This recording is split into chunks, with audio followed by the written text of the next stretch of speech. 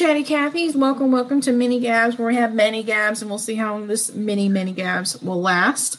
My name is Natalie. I'm Kina. I'm Crystal. Yay!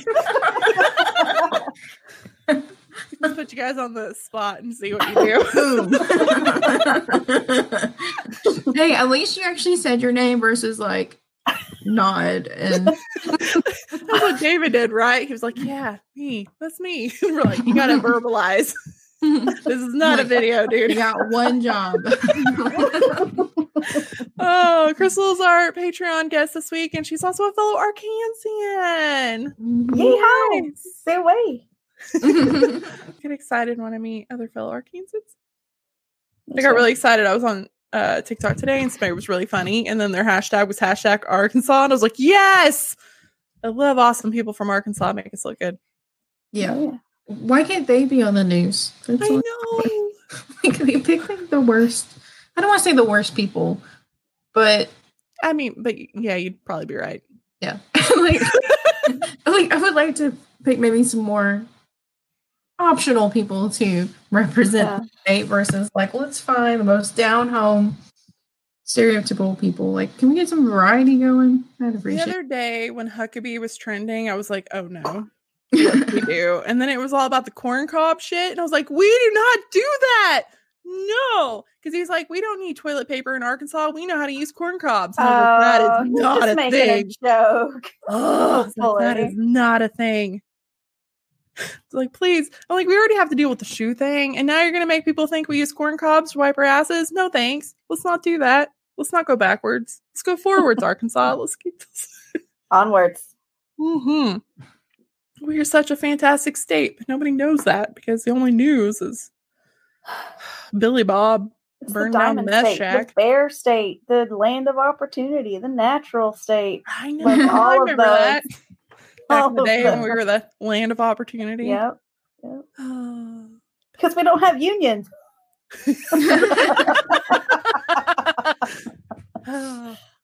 Kind of.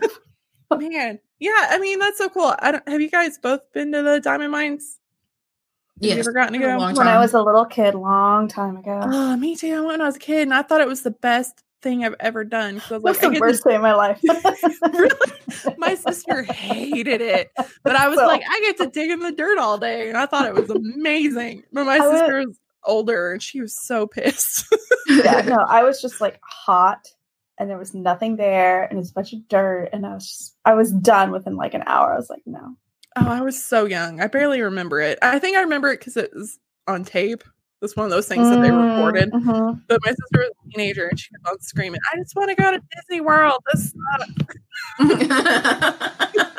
Whenever we compare to Disney World, it's like and then it was like a torrential downpour, and so everything started flooding, and the tent started flooding. So they were all on like cots and stuff. And I remember watching the video. You see something flying up the top of the tent, and then I remember little me. My sisters were throwing me up to like bounce all the water off the tent because everything was flooding. And I was like, God damn!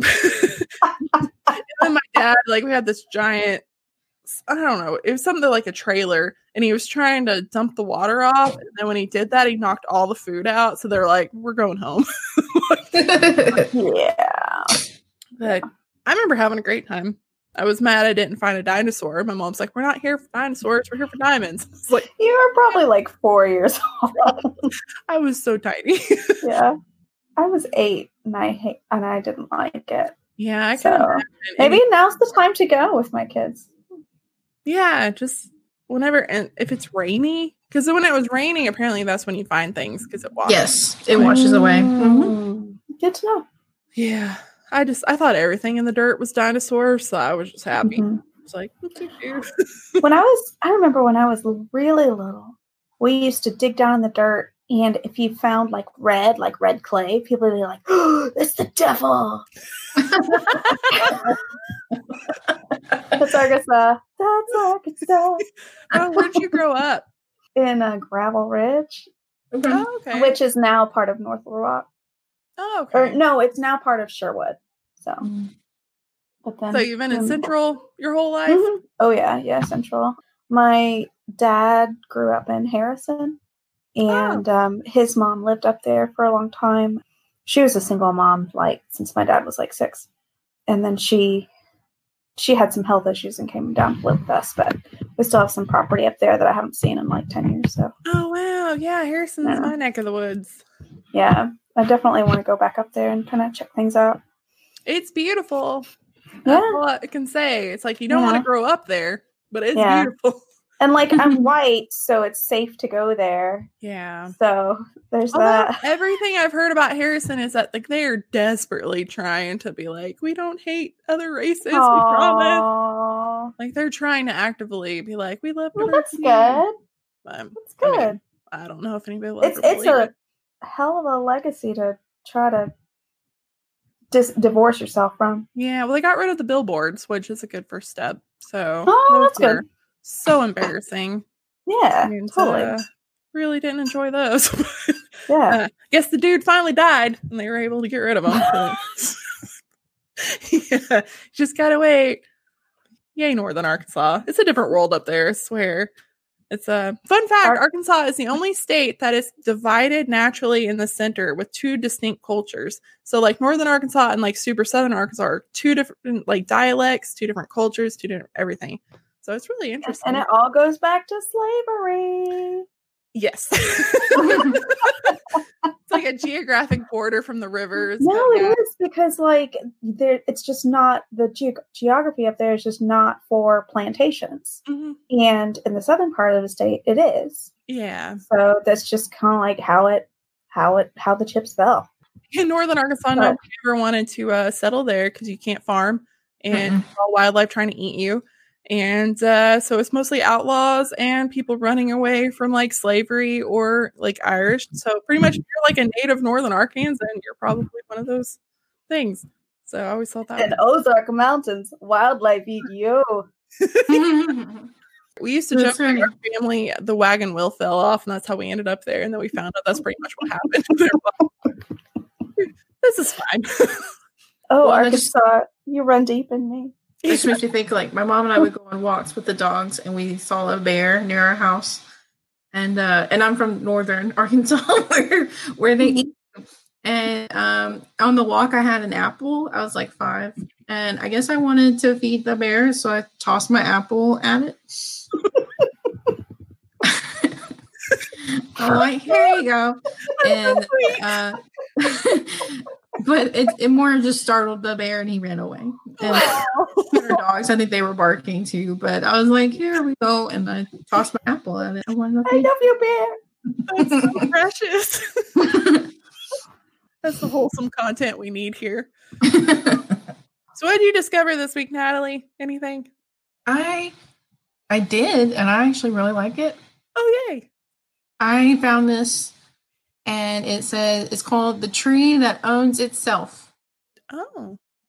I don't know if you know this. And me being the hippie, I'm like, ooh, this is like my jam. It's just really cool. Okay, so it's funny. It's a thread, so I'm just going to read a little bit through the thread of it. The tree that owns itself is a white oak tree widely assumed to have legal ownership of itself, and it's like within 8 feet of its base, so it's just that big. And people are like, why? How did this happen? And it's a thing, like this lady commented and put like, my parents live in this town, and the city legally can't tear the tree down to build anything on that little bit of property because the tree really owns its own legal rights. And how it happened was because this guy in the early 1800s had so many like great childhood memories of this tree and wanted to make sure it was protected no matter what. So he deeded the ownership of the tree to itself, and everyone just kind of like went with it. And then in 1942, this intense windstorm came and knocked the tree over, and people were kind of like bummed about it. But someone had saved an acorn from the original tree, and now the son of the tree that owns itself is over 50 feet tall, and it's still there. And since where is it at? It's in Athens, Georgia. Oh, I love this so much. On South Finley Street. Oh, that is so cool. And so since this tree is technically the offspring of the original tree, it's considered to have legally inherited the plot of land it's inhabiting. Yeah. So we have 2 generations of tree owning land. It is amazing. If you don't think that is, then get out of their face. That's what the comment. I think that's hilarious. But yeah, so I just love that it's a tree that owns its own self, and then its son inherited the tree.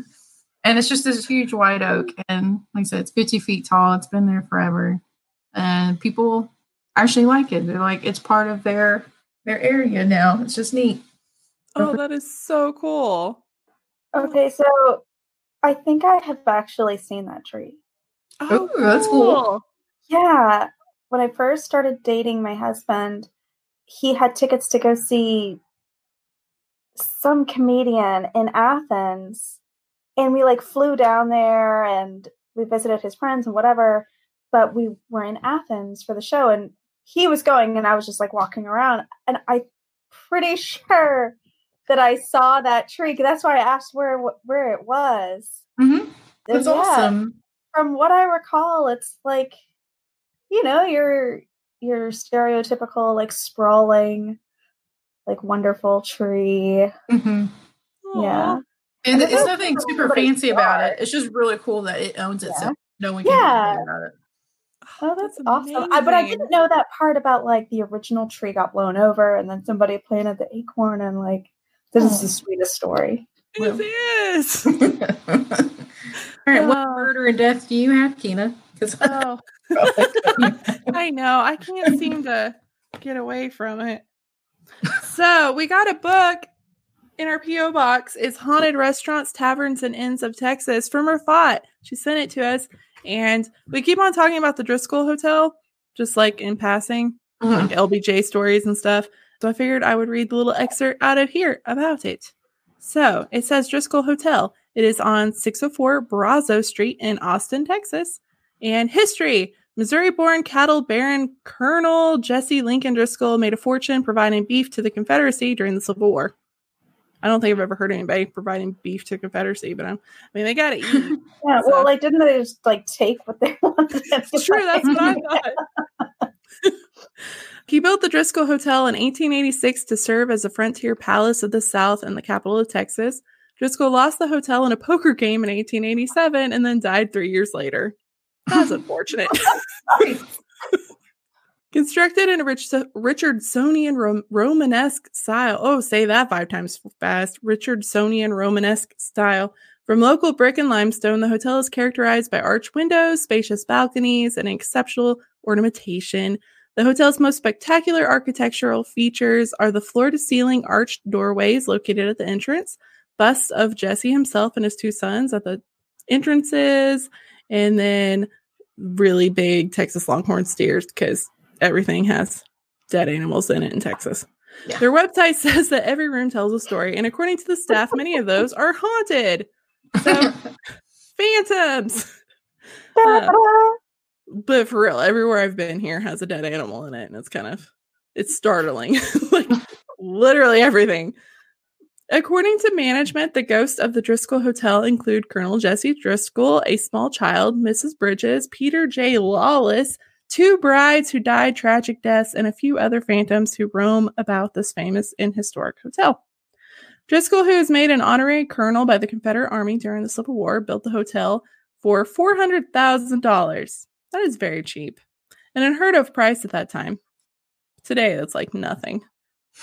Especially in Texas. People told him that this was foolish to spend that much money on a hotel, and he proved them right. He went bankrupt and lost the hotel at a poker game.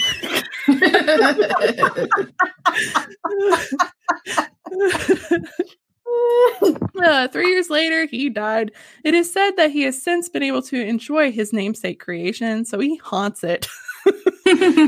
A historian and tour guide from Austin Promenade Tours reported that Colonel Driscoll is sometimes seen wandering through the old portion of the hotel. He makes his presence known by smoking cigars in guest rooms and playing in their bathroom with the lights. That just seems rude. Don't blow your cigar smoke and get in my bathroom. There's better things you can do with your time, I'm sure. Not when you have infinity time. True. A second spirit is simply called the small child. According to Driscoll lore, a U.S. senator was once staying at the hotel. While he was attending an event in the mezzanine, a 4-year-old daughter was playing with a ball. Oh, this is what we were just talking about. Spoiler alert! Spoiler alert! Spoiler alert! Or will be talking about. Maybe I should skip this.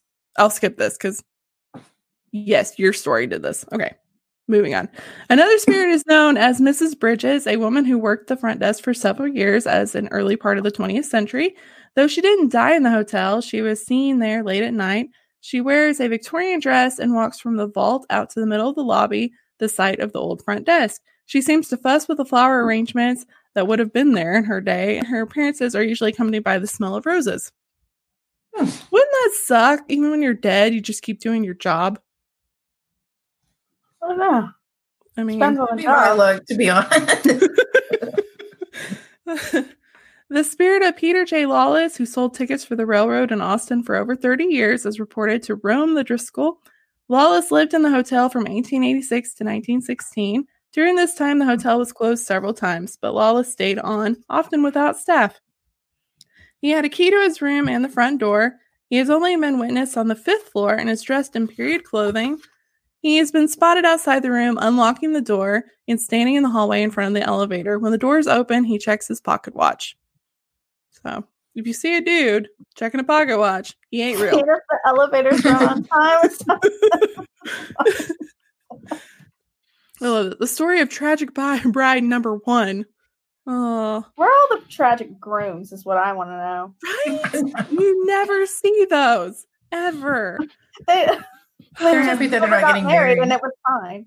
I think there was one. Somebody sent us the Charleston people, the spooky Charleston. That no, he died first. Never mind. I was like, I was like, maybe he was. Yeah, no. I lied. Okay. Story of Tragic Bride number 1 goes back nearly 50 years. The wedding was scheduled to take place at the hotel, and the bride was staying there as well. Told by her fiancé the night before their wedding that the engagement was off, the devastated girl ran up to the room and hung herself. And it hanged herself. Is this a typo? I don't know. That's not the important part. Anyway, I know, I'm like, why are we focusing on this is one of It's so sad. I'm so sorry. This is one of the Driscoll's most active ghosts. She can be seen on the 4th floor in her wedding dress, walking down the hallways. She is most often spotted by guests who are attending a wedding or a bachelorette party. Can you imagine being on your bachelorette party? With all the penis suckers. Oh God. And then it says it's usually considered good luck for the brides to see the ghost before their weddings, but I'm gonna say no. That she did not have a happy ending. I don't see what's lucky about that. All right, let's see about Tragic Bride number 2. The woman, a Houston socialite, was engaged to be married when her fiance called off the wedding. Seeing if trend here. She hurriedly left on a trip to Austin to recuperate. She booked a room at the Driscoll for an entire week and went on a shopping spree with her ex-fiance's credit card. Yes! Hey, ladies, your man won't hit the fly. Go back and hit him up style. Okay. Yes. All right, thank you. Oh, I love that song. I love that song. After maxing out her card, she returned to her hotel room where she took her. Oh, she pulled herself through. Damn it! Damn it. She didn't even get to enjoy all that stuff. I mean, she is a ghost, so I should have known she was going to die. I was really hoping the whole maxing out, she just enjoyed life, but no. She was eventually discovered by a bellman. The woman's ghost is often seen in the hallways around Halloween, wearing a wedding gown and sporting a handgun. That would be unsettling. I don't want my ghost to have guns. I don't really want ghosts anyway, but no guns. She is also seen in the restrooms on the balcony level. A woman once went into the restroom while her husband waited outside the door. While she was in the stall, another woman suddenly stuck her head under the door and leered at her. No. That is terrifying. That is Like, terrible etiquette. in real life. ghost. Etiquette. There should be boundaries. They should not be able to haunt you in your most vulnerable state. I just I'm no. really trying to picture like the face that she made, like leered at her. Like, what is that face? What kind of ghost peeks under a stall? Like I don't know. The woman seated screamed loudly, like you do, and her husband came running into the restroom. He felt something move past him, but he saw no one. When his wife described to him what he saw, the front desk immediately recognized the description as Tragic Bride number 2. Maybe she's pissed that they didn't give her a name. Have they thought of that? Yeah. She's just Tragic Bride. They know her name. They have to. Yeah. I'd be pissed. Houston my Social name. Worker. Say my name. I'm just All the old school songs.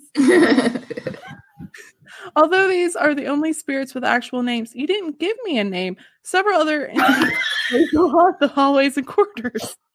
The spirits are both helpful and mischievous. Hotel elevators ascend and descend without the help of guests or staff, yet no one is ever on them. The elevators are repeatedly examined by repairmen, but nothing is ever found mechanical-wise. Housekeepers often report that the elevator doors will open and the buttons being pushed, or find that the button for their destination floor was already been pushed by someone unseen. So, probably just some ghost kid playing with the elevator, because that's what kids do. All the buttons. a 4-year-old. Yeah. Just push them. Guarantee you. Guests have called the front desk in the middle of the night, reporting that someone has pushed them out of bed. Oh no, that's another one of my big nopes. Don't touch me when I'm in bed. Just don't do it. Or under the stall. No, I'm adding that to my list. I don't want anything touching me. No. I think Paranormal Activity ruined me. Like, where they grabbed the ankle and dragged her down the hall. I'm like, nope, don't touch me. Other guests find that their furniture has moved during the night. Singer Annie Lennox, while staying at the Driscoll during a concert tour, laid out 2 dresses on the bed prior to an appearance. After showering, she found that one of the dresses had been put away. It is assumed that Lennox had been visited by the ghost of Colonel Driscoll himself. The lead singer of the band, Concrete Blonde, Jeanette Napolitano, wrote a song about her own ghostly experience during the stay called Ghost of the Texas Ladies Man. I have no idea who that is. On one occasion, a hotel banquet director was standing in front of the mirror by the tower elevators around 6 a.m. when he heard laughter and conversation coming from the elevator. He waited for the noisy group to reach him, but when the elevator doors opened, it was empty, and a cold gust of wind brushed by him. Yes. Confused, the man was about to enter the elevator when he was startled to hear the same voices he had just heard coming from behind him. He turned around quickly, and then he was stunned to see it completely empty. And then he continued to hear the voices going down the hall. Oh, no. So it's like, I'm out. Pass. No thanks. A hotel janitor was working in a guest room on the 4th floor when lights suddenly switched off and on, followed by water that began to run in the bathroom sink. The janitor had experienced a similar incident months earlier while shampooing the rugs on the 5th floor. That time, he kept hearing the doors opening and closing, so he attributed this recent incident to the spirits, who also enjoyed toying with the ice machine even though it was unplugged. He seems very chill about everything. No, like, just very nonchalant. Another time, he was greeted by an elderly man dressed in a tuxedo walking towards room 529. The trouble was, he could see through this guest as he walked through the door. The janitor followed close behind him, opened the door to the room, and as he suspected, there was nothing in there but cigar smoke. Why is he so calm? Oh, man. There's a lot of... Well, he might not have been calm at the time. It's more factual now, listing it out. Okay. I think they're just smart. One evening, a girl and a group of 5 who were visiting the Driscoll Lounge went to the restroom while the others waited. I bet they were probably wasted. Yeah. While she was alone in the bathroom stall, an elderly woman peered in on her, although the girl never heard the outside door open or close. Once outside, the girl asked her friends about the older woman who peeked in her stall. They all denied seeing anyone enter the bathroom while they were outside. Why are they all peeking in the stalls? What is up with that? That is so rude. I don't know, but I do agree with Jeff's statement that ghost can smell fear. And the last one. Housekeepers have had a hard time completing their cleaning chores in room 419. After finishing, the maids frequently have found footprints on the newly vacuumed floor, disturbed bed covers, and the dresser drawers are always pulled open. And they report being overcome by the feeling of being watched and followed. So, it's going to be a big note for me. Yeah, let's pass. Big pass. It's very pretty. But, yeah. I almost had drinks there, and then I'm old, and I was like, I want to go to bed, so then I passed. Probably should have. But I didn't. It's very pretty. But I'm over there. I'll go back. Maybe not stay there. I don't want them staring at me in the bathroom. Poking their head onto the stall and like snarling.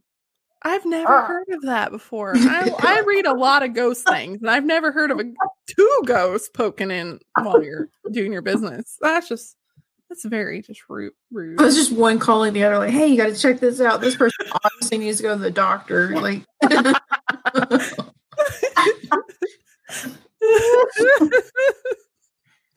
yeah, no thanks. Nope. Well, Crystal, I'm so glad that you are able to join us. My first question for you before we start finding out like super, super personal information that we obviously must need to know and share. What is your drink? What are we drinking?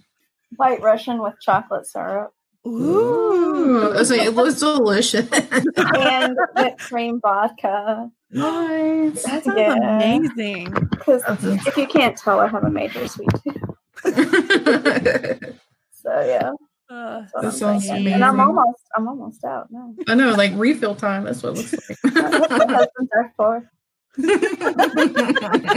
Yes. It's actually, this is the first one of these that I've actually made for myself. He was busy. So this is how you make it. Oh, I love it. Men are awesome. Mm-hmm. Most of the time. Jeff's, of course, another question is, what's your favorite dinosaur? That's also very important. The Brontosaurus, because apparently it doesn't exist anymore. I can't keep up with all that, but yeah, sure. Like the old school. Although, like, I was a big fan of Jurassic Park when it came out. Velociraptors, man. Mm-hmm. Clever girls, yes. Yes. Was it? Yeah, that was the last mini. She's like, yeah, because the women lead the pack. And I'm like, that's true. What's my favorite old school curse word? Curse word. What's your favorite curse word? Strumpet. What's the one? It's not a curse word, but slattern. Like, slattern is like a lazy ass when she just sits on her ass all day, and that's what I feel like I like keeps a messy house. Her kids are feral. Oh god, that's me. If I had kids. Slattern. I don't know. I think I'm just gonna go with that and say it's a curse word. Oh, I love that. I do like strumpet. I think my grandpa called my mom a strumpet once, and she's like, I don't know what that means. Pretty sure that was the word. Well, she used to like wear long skirts, and then when she would sneak out of the house, she would hem up make them really, really short, and her dad caught her. Oh, I do have like a really, really old school slang thing. So I used to volunteer for Living History at the Yorktown American Revolution Museum thing. And in 18th century dress, you have like your petticoats and stuff, and you have a pocket you actually tie on. So it's like a bag on a string. You tie it around your waist, and then you put your petticoat over it. So it's like it's this giant pocket. It's like a purse that you wear on your waist. And it can, of course, be lost. So you can lose your pocket. But apparently that was slang for like you losing your virginity. Oh my gosh. So somebody came in talking about like, I lost my pocket. And this other girl was like, oh, that's funny. Oh my god. Did you go down to the Colonial Parkway last night? Wink, wink. Like, So how did you get into doing like the living history there? So I moved to Williamsburg, Virginia in about 2011 to take a job at Colonial Williamsburg, but it wasn't in costume. It was like behind the scenes fundraising. And I really, really, really wanted to do costume stuff, but for one reason or another, it just like didn't work out. And eventually, after I had my firstborn and I started working part-time, I had time to volunteer. And so I started volunteering at an organization down the street, like 15 minutes away. And I got to do like one day a week there, and I loved it so much. So yeah, it was awesome. I'm really glad I got that opportunity. So I've not been blessed to be able to go there yet, but I would probably geek out. You should just block out a week. I'm serious. Like if you're a real history nerd and you want to go to Williamsburg, it's going to take a week. Yeah. Because you're going to want to go to Jamestown. You're going to want to go to Yorktown.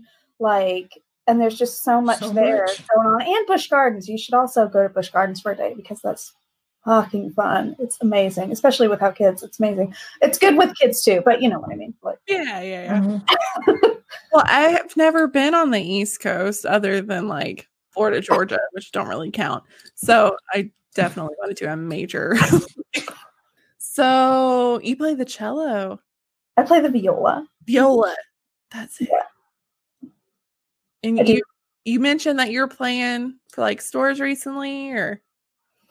Yeah, I went out last week, the week before, and just like kind of busked, but for free in front of my local Kroger because I don't know, I enjoy performing, and it's just so crazy right now. And for me, like classical music, especially Bach, really like centers my soul.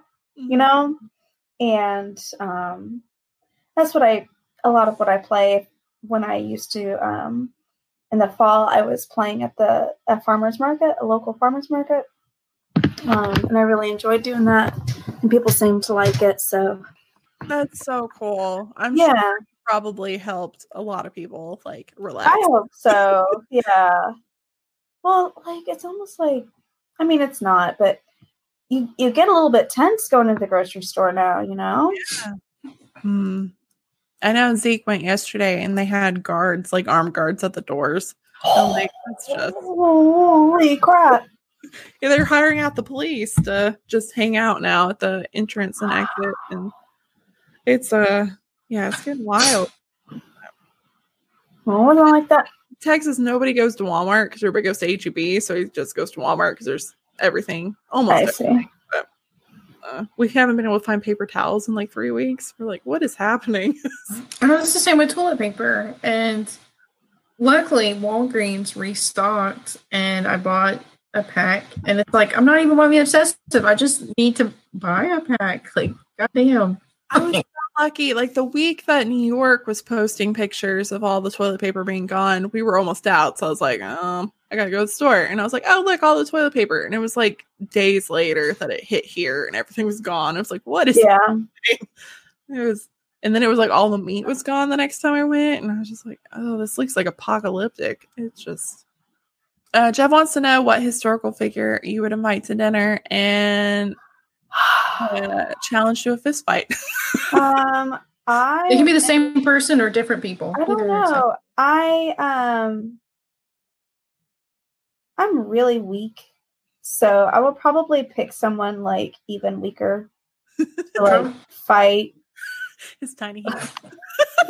Like maybe like Marie Antoinette or like dainty little some dainty socialite lady to a fist fight.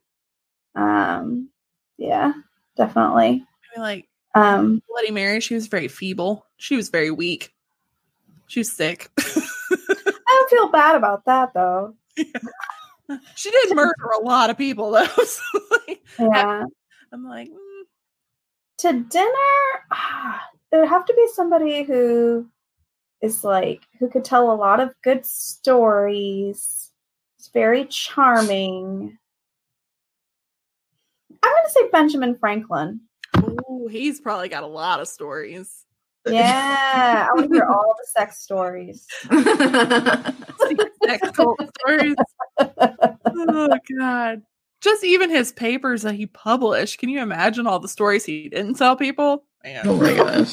He didn't. I don't know. Maybe he was one of those people who just like laid it all out on the table. I don't know. Yeah. There might be like an adult section somewhere, like in history, and they're like, all right, so these are all of our regular library or doctrines or whatever paperworks, and then behind these beaded door is the adult section.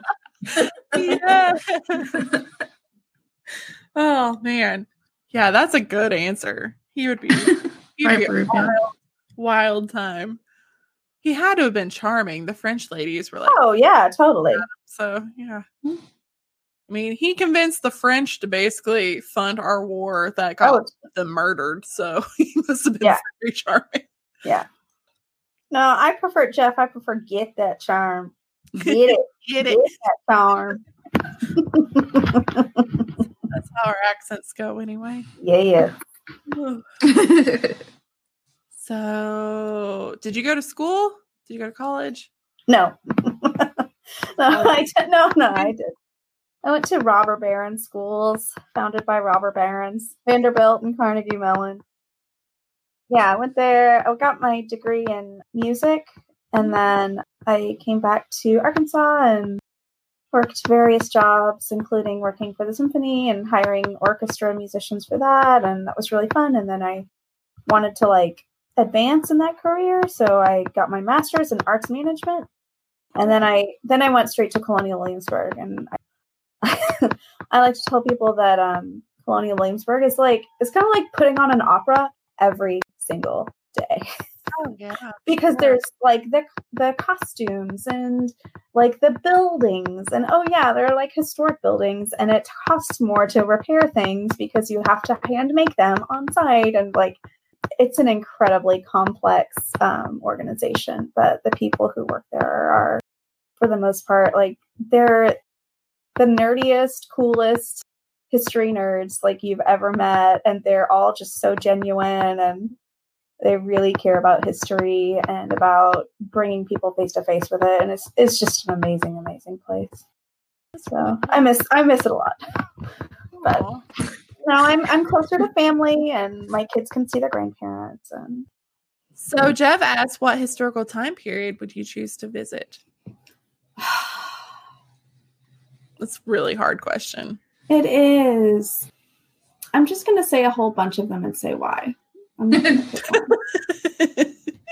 So I do definitely want to go back to the 18th century, late 18th century, because I spent so much of my time in Williamsburg and all that.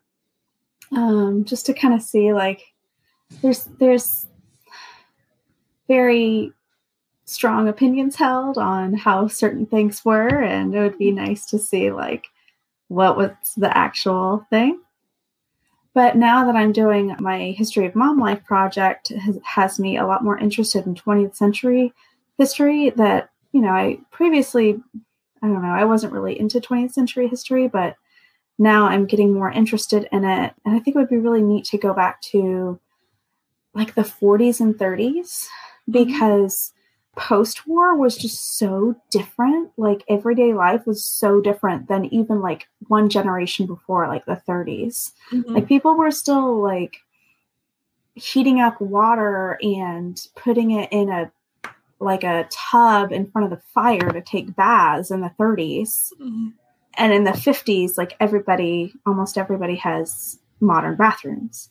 Mm-hmm. So I don't know. I would just be interested to see especially 20s, 30s, 40s, everyday life, how people were managing that, and yet it was still considered the modern age. Yeah. So I don't know. I think that would be really interesting. That's a really interesting point. There was such a fast change from, non like said, just there's no technology to all the technology. Yeah. Mhm. It's it's kind of like those scenes from like Iron Man where they have all these weird inventions. That's what I see, like the 50s being like, everybody have all the inventions. You need them all. Yeah. Grab this fridge and weird toaster and Like, what? I don't have to do my laundry by hand? yeah. And then put all your ladies on Valium. It's fine. You talking about technology? Do you want to talk about your YouTube page I would and love to. Yes, thank you. experience that kind of technology? So my YouTube page is called The History of Mom Life. You can just go to YouTube and search for The History of Mom Life, and I will be there. And what I'm trying to do, and I did take a month off in March because it was insane, but I'll be getting back on in April. I'm trying to go back in time 10 years every month. So in January, I looked at the 2000s, or the 2010s. In February, I looked at the 2000s, and next up is the 90s. So that's why I have some of these old school songs in my head. My husband, like, he loves making playlists like no one I've ever met in my life. So, like, he doesn't really have hobbies, but he loves to make playlists. And he's been making me these playlists of like 2010s, 2000s, 90s, and he's already got my 80s playlist up for me. And I'm like, oh man, I'm behind. I'm way behind. But anyway, yeah, just trying to live with the technology of that time. Mm-hmm. And it wasn't different at all for the 2010s week, like at all. Yeah, most of about the same. Yeah, but 2000 was a big difference. Like in the year 2000, I personally did not have a cell phone. Oh, me either. Yeah. You know, I didn't text. I remember hearing about people texting during college, and I'm like, well, why wouldn't you just make a phone call? I vividly remember the first time somebody took a photo with their phone, and it blew my mind. It was like, how did you do that? And it was at a concert in like 2004 or something. And I was like, what is this black magic? And it's like, imagine us today, everything. We can just take a picture of everything. But it just blew my mind. So I'm trying to do that. So the original plan was I would be in 1900 in December, but I think I'll be in 1910 now because I took a month off because the world went crazy. Oh, yeah. I think people can forgive that. I think you'll be fine. I think everybody will understand. Although I am video right. That's how quarantine into a 1950s housewife. Because the nature of my work is such that, like, I have the secondary income. My husband has the primary income. So, like, my primary job right now is to keep the kids out of his hair so he can work from home. So I'm, like, pretty much a stay-at-home mom now. But, like, there are some good things about it. You know, like, since the weather is so nice lately, like, been opening up the windows and, like, it just makes me feel so much more connected to the world around me just to have the windows open. Even if I'm still inside, it just makes me feel so much better. And that's what people used to do. You know, like, I feel like we're just hermetically sealed in our houses so much these days. And it's a real shame. So anyway, doing stuff like that, just kind of trying to see, you know, what is technology doing for me? And how is it not working for me? And just make sure that if I'm going to be using it, I'm using it, it's not controlling me, you know? So. That is so cool.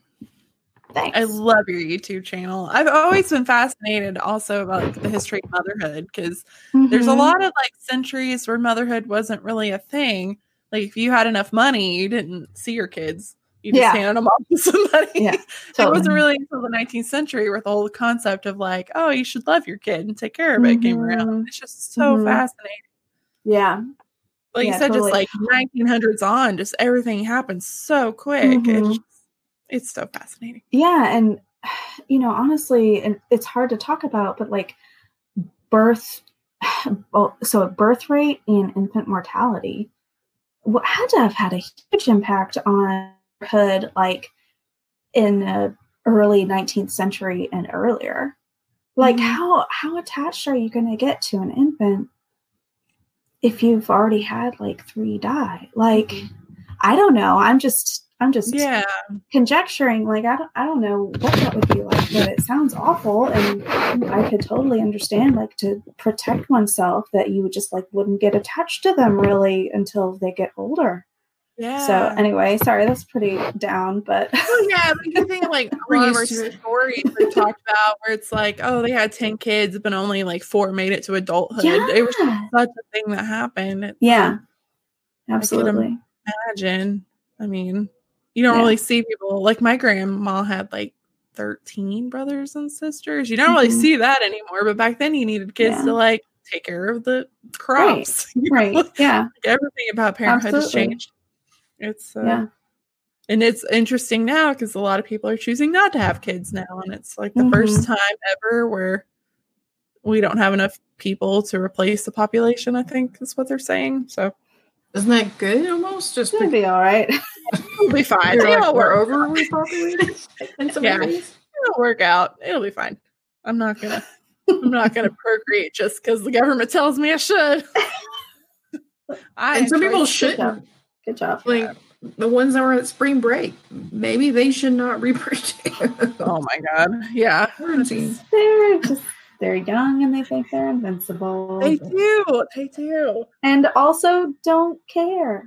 They really don't. I told Natalie, I was like, I applaud the dude that he begged his kid not to go to spring break because they live with their grandparents. They're sick and they're living with them. And he's like, do not go. And he went anyway. And then the dad kicked him out. He was like, you're not coming home.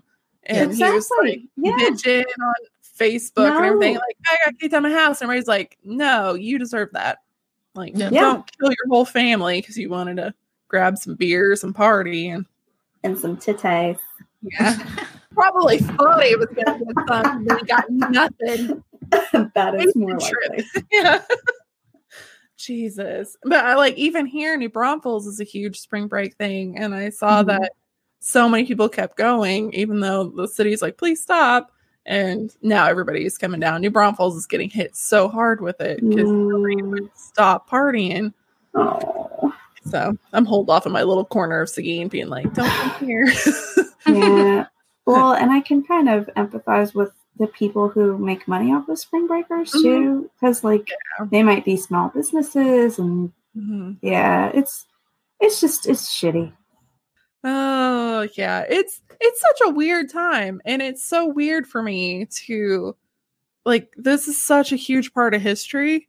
Like, there's no way around it. We are going to be in books someday. Like, this whole time is me like, if we have kids, grandkids, be like, what was that time where the whole world shut down? Be like, oh, let me tell you about the toilet paper shortage of 2020. Like, so there's a park at the end of our block, and there's caution tape around it. Man. Like, there's caution tape around the swing sets. And I keep, like, every time I drive past there, I'm like, I need to stop and take a picture of this because, like, this is the picture that my kids need for when they're 25 or whatever. What else can we ask you? What are we going to ask our books? I have stuff for you. I have informations. Oh yeah. What did you research? So I watched this BBC documentary called, there's a whole series of them called Hidden Killers of the Blank Home. And they're different eras in time. And this one is the post-war home, which I thought would be like cool to watch because I'm doing the whole like retro mommy thing. So there's like, they list like a whole bunch of things that will like kill you or seriously injure you in like a 1950s British house. I will tell you about these things. Okay. The first one is chemistry set. So apparently they were like, experimenter today, scientist tomorrow. And all these like teenage like boys and preteen and like teenage boys are doing these chemistry sets. And the whole point is like, you want something to like blow up and make cool colors and impress your friends. But you know, like it can also seriously injure you because they had things like the living room window blown out. Yeah. Two 14-year-old boys seriously injured when trying to make liquid oxygen. The test tubes were like really thin and flimsy because, of course, they want to make them as cheap as possible. They had this tube that was designed, like, it was a tube for the Bunsen burner, and it was designed to hook up to the gas from your stove. So you have all the gas, like, that usually just goes to your stove going to this little bitty flame. And the directions in these kits say, like, oh, we don't have any recommendations, or we don't want to tell you things to do because we want you to be free in your experimentation. Oh, But there's no like guidelines about how much of different products to use with different. It would have been handy.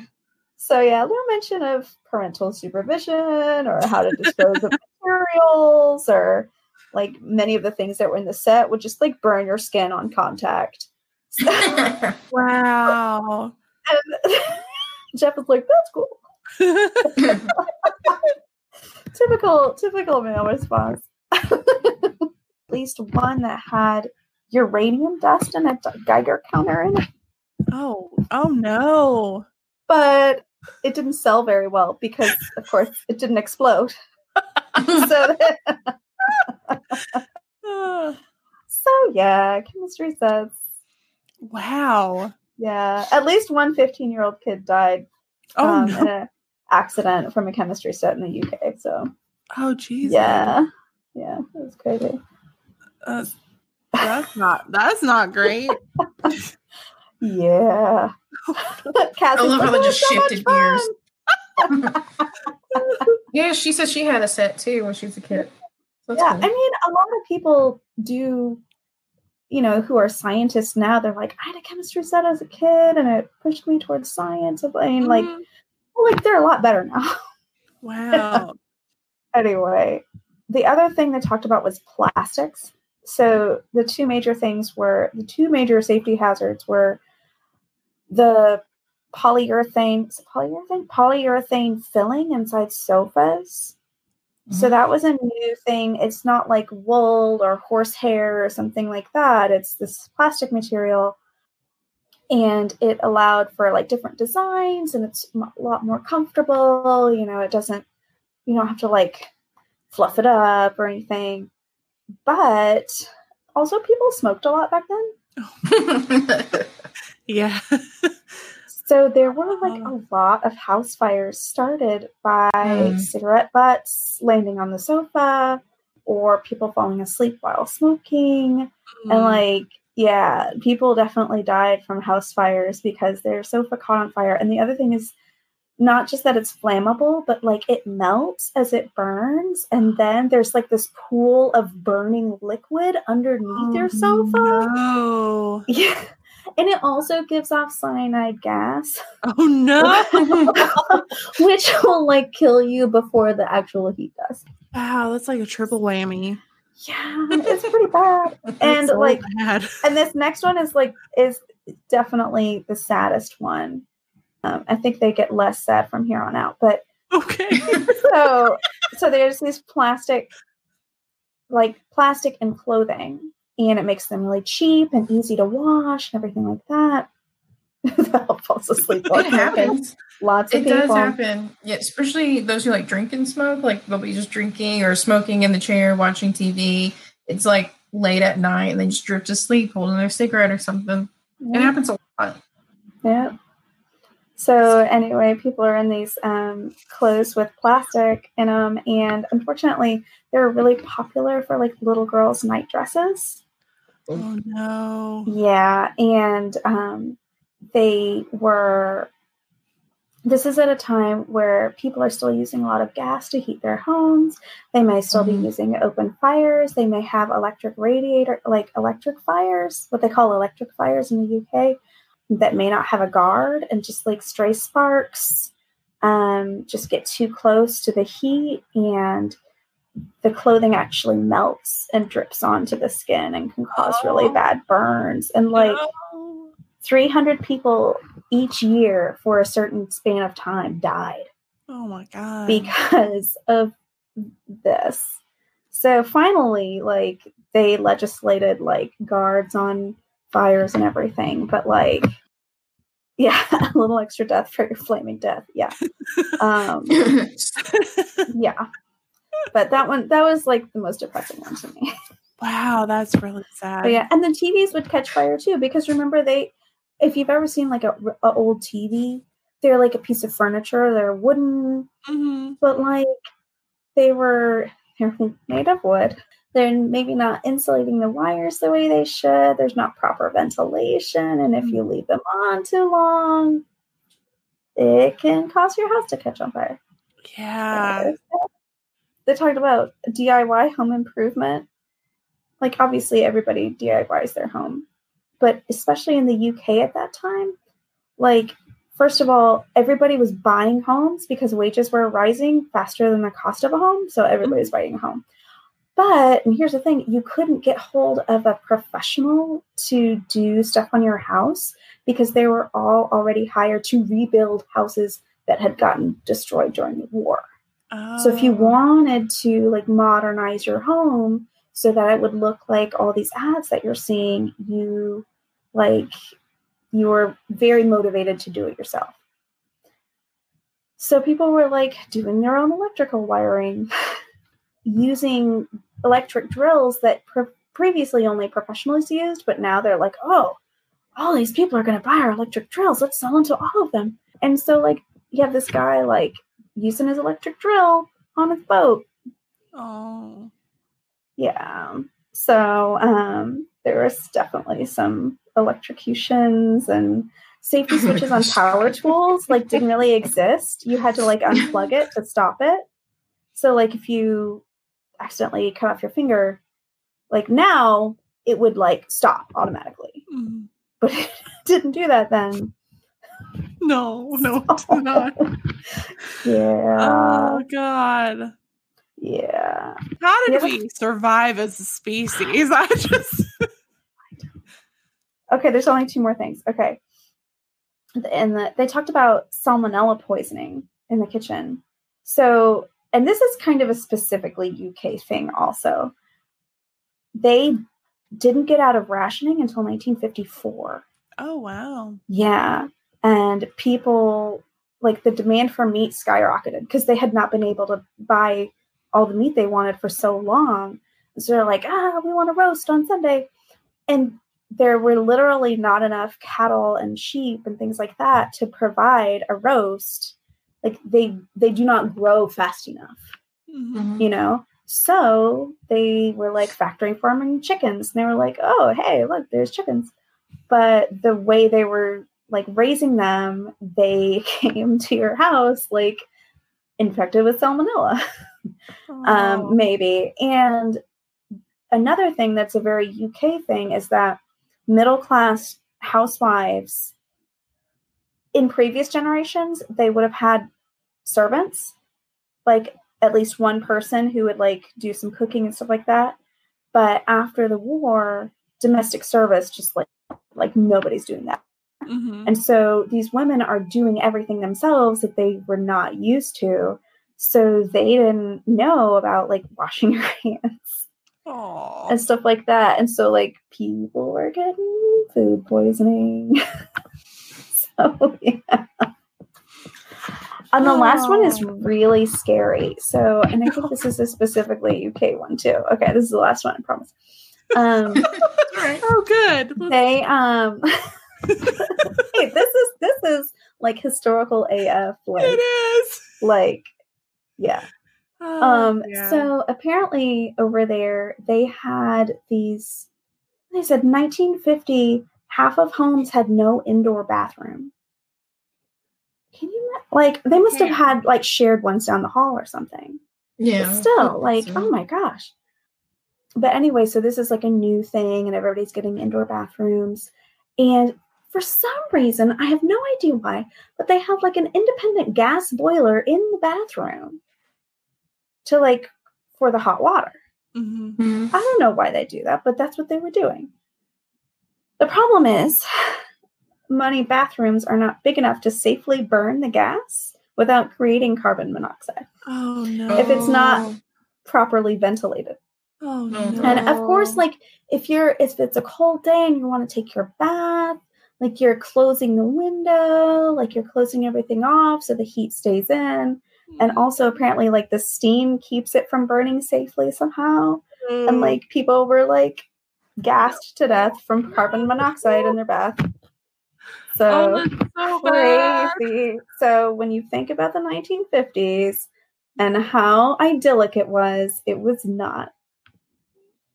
That is my point. Death. Death and fire and flames. So many flames. So many fires. Oh, So bad.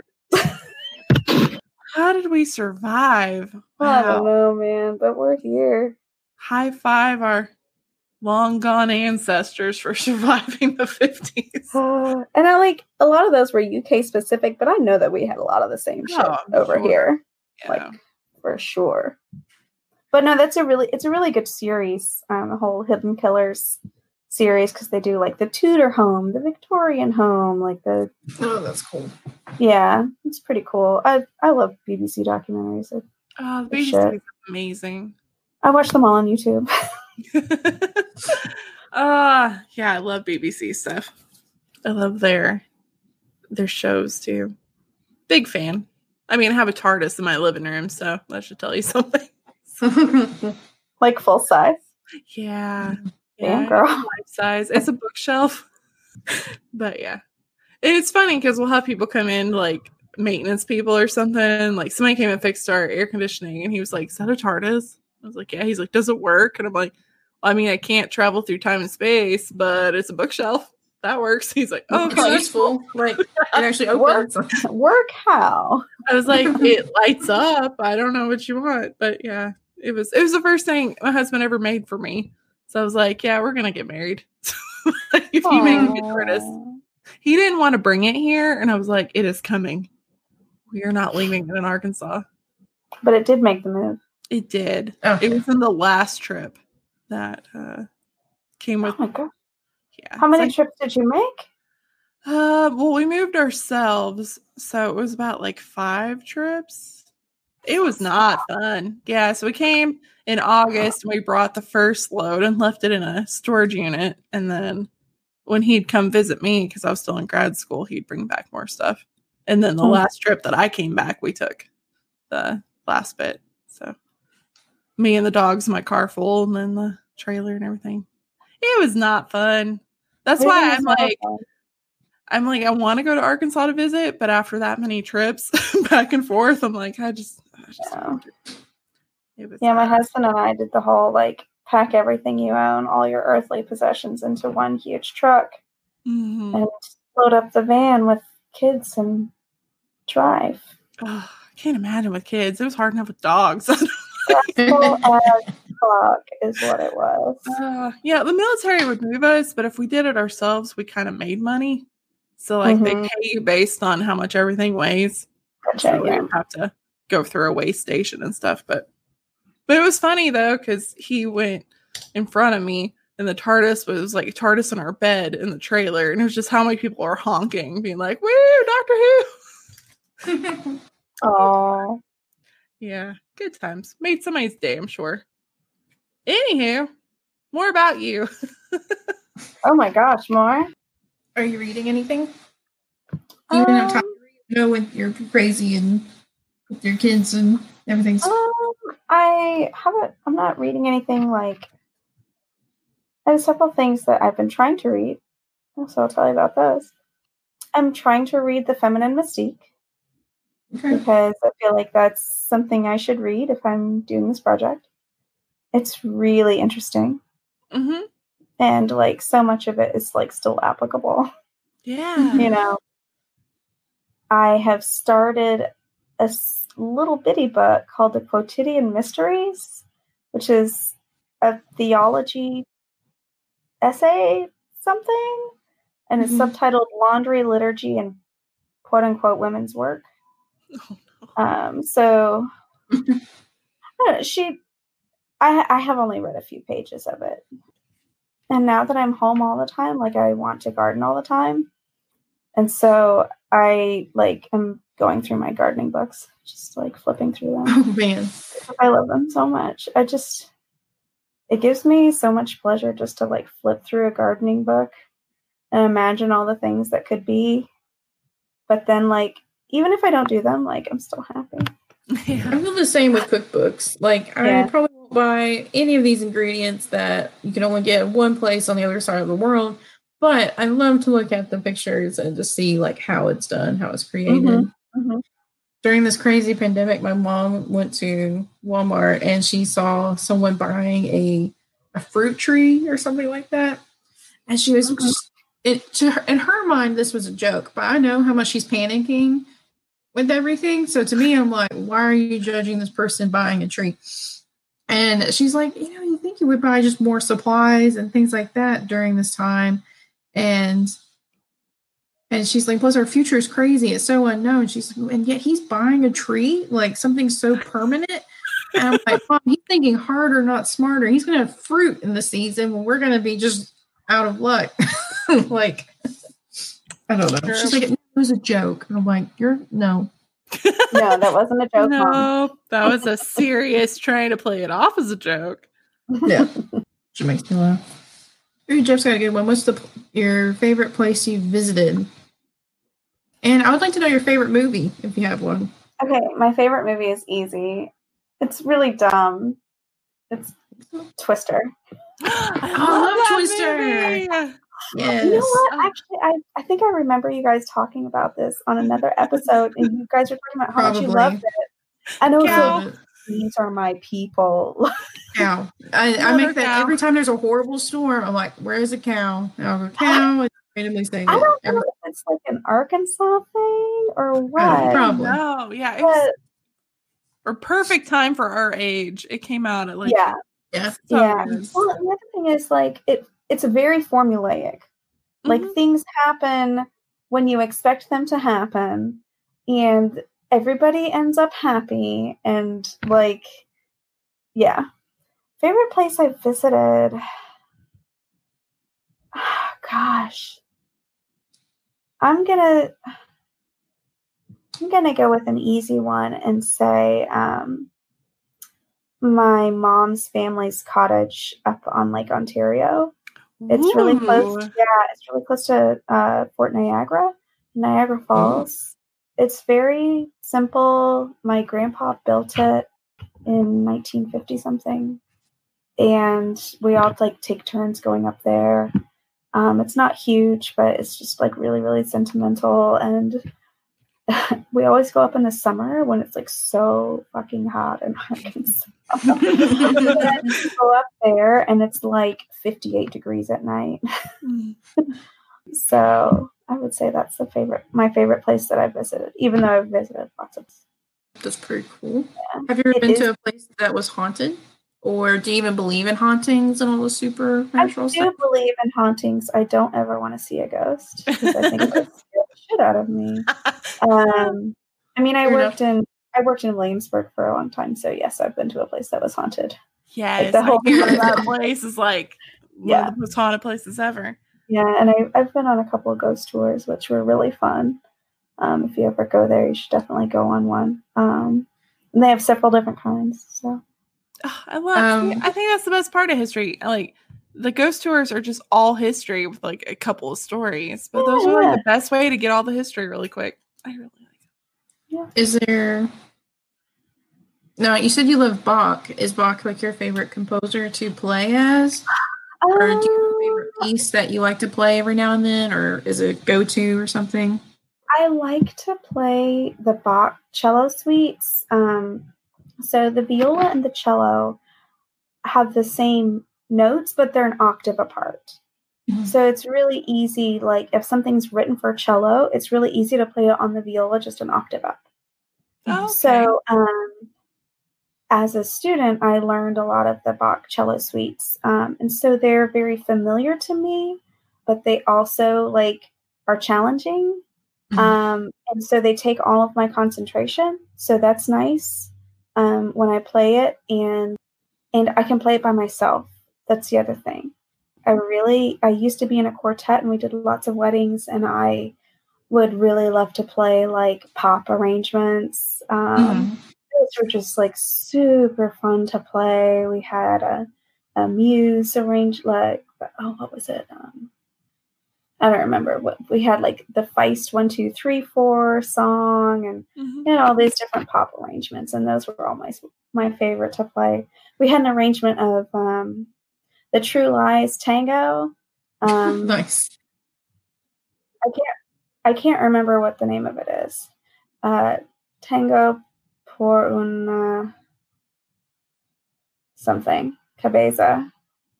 Anyway, but it's the True Lies Tango with Jamie Lee Curtis and Arnold Schwarzenegger, and we loved to play that together, me and my old quartet. So I saw a thing. I'm not sure when. I think it was a book I bought called Vegetable Gardening the Colonial Williamsburg Way. And they have a thing where they tell you to plant things according to when flowers are in bloom. Oh. So they tell you, like, when daffodils are blooming, plant this. When the dogwoods are blooming, plant tomatoes and things like that. And I thought that is genius. Because you don't have to, like, find your frost date and blah, blah, blah. Like, you just see what nature is doing. And if the dogwoods are blooming where you are, then it's time to plant your tomatoes. I'm like, this is brilliant. That is brilliant. I need to get that book. I'm going to write it down. Oh, I love that book. It's so beautiful, too. Writing it down. Oh, if I can get my pen to work. Oh, there it is. Vegetable Gardening the Colonial Williamsburg Way. Ooh, how many do you do accents? So my daughter likes me to talk like Vampirina's mommy. And Vampirina's mommy has a Transylvanian accent. Oh, I love that. Have we gotten like slap happy now? We're both just like I know, I'm so hungry. I'm sorry. We've been recording for a long time. Yeah. Yes. Is there anything else you'd like to share before we I go eat something edible? No, just go check me out on the YouTubes, The History of Mom Life. I have a Facebook account, also a Facebook page and an Instagram account. It's a very new thing. I only started in January, so things aren't like super professional, but oh no, but they're so cute. Like, I love it when your kids come on and say that. Like, Yes. it's very fun. It's so cute. I like watching. Me too. Yeah, share it to our Speakeasy page too. That I will, yeah. Yeah, I want to get to 100 subscribers because then I can have like a actual website. I know, right? Like, right now, you have to just search YouTube for my channel name. Because if I try to share the link, it's just like youtube.com/ like all numbers. Yeah. But if I can have 100 subscribers, I can be at youtube.com/ the history of mom life. So yeah. Okay. Probably get you. little goals. We got you. But it's been really great, Jeff. I appreciate all the questions. It was awesome. And it was really great to see Crystal again. Hope. So, yeah, I'm hungry. Bye. I appreciate you guys so much. And I hope you guys have a good night. And we'll talk to you tomorrow. And bye.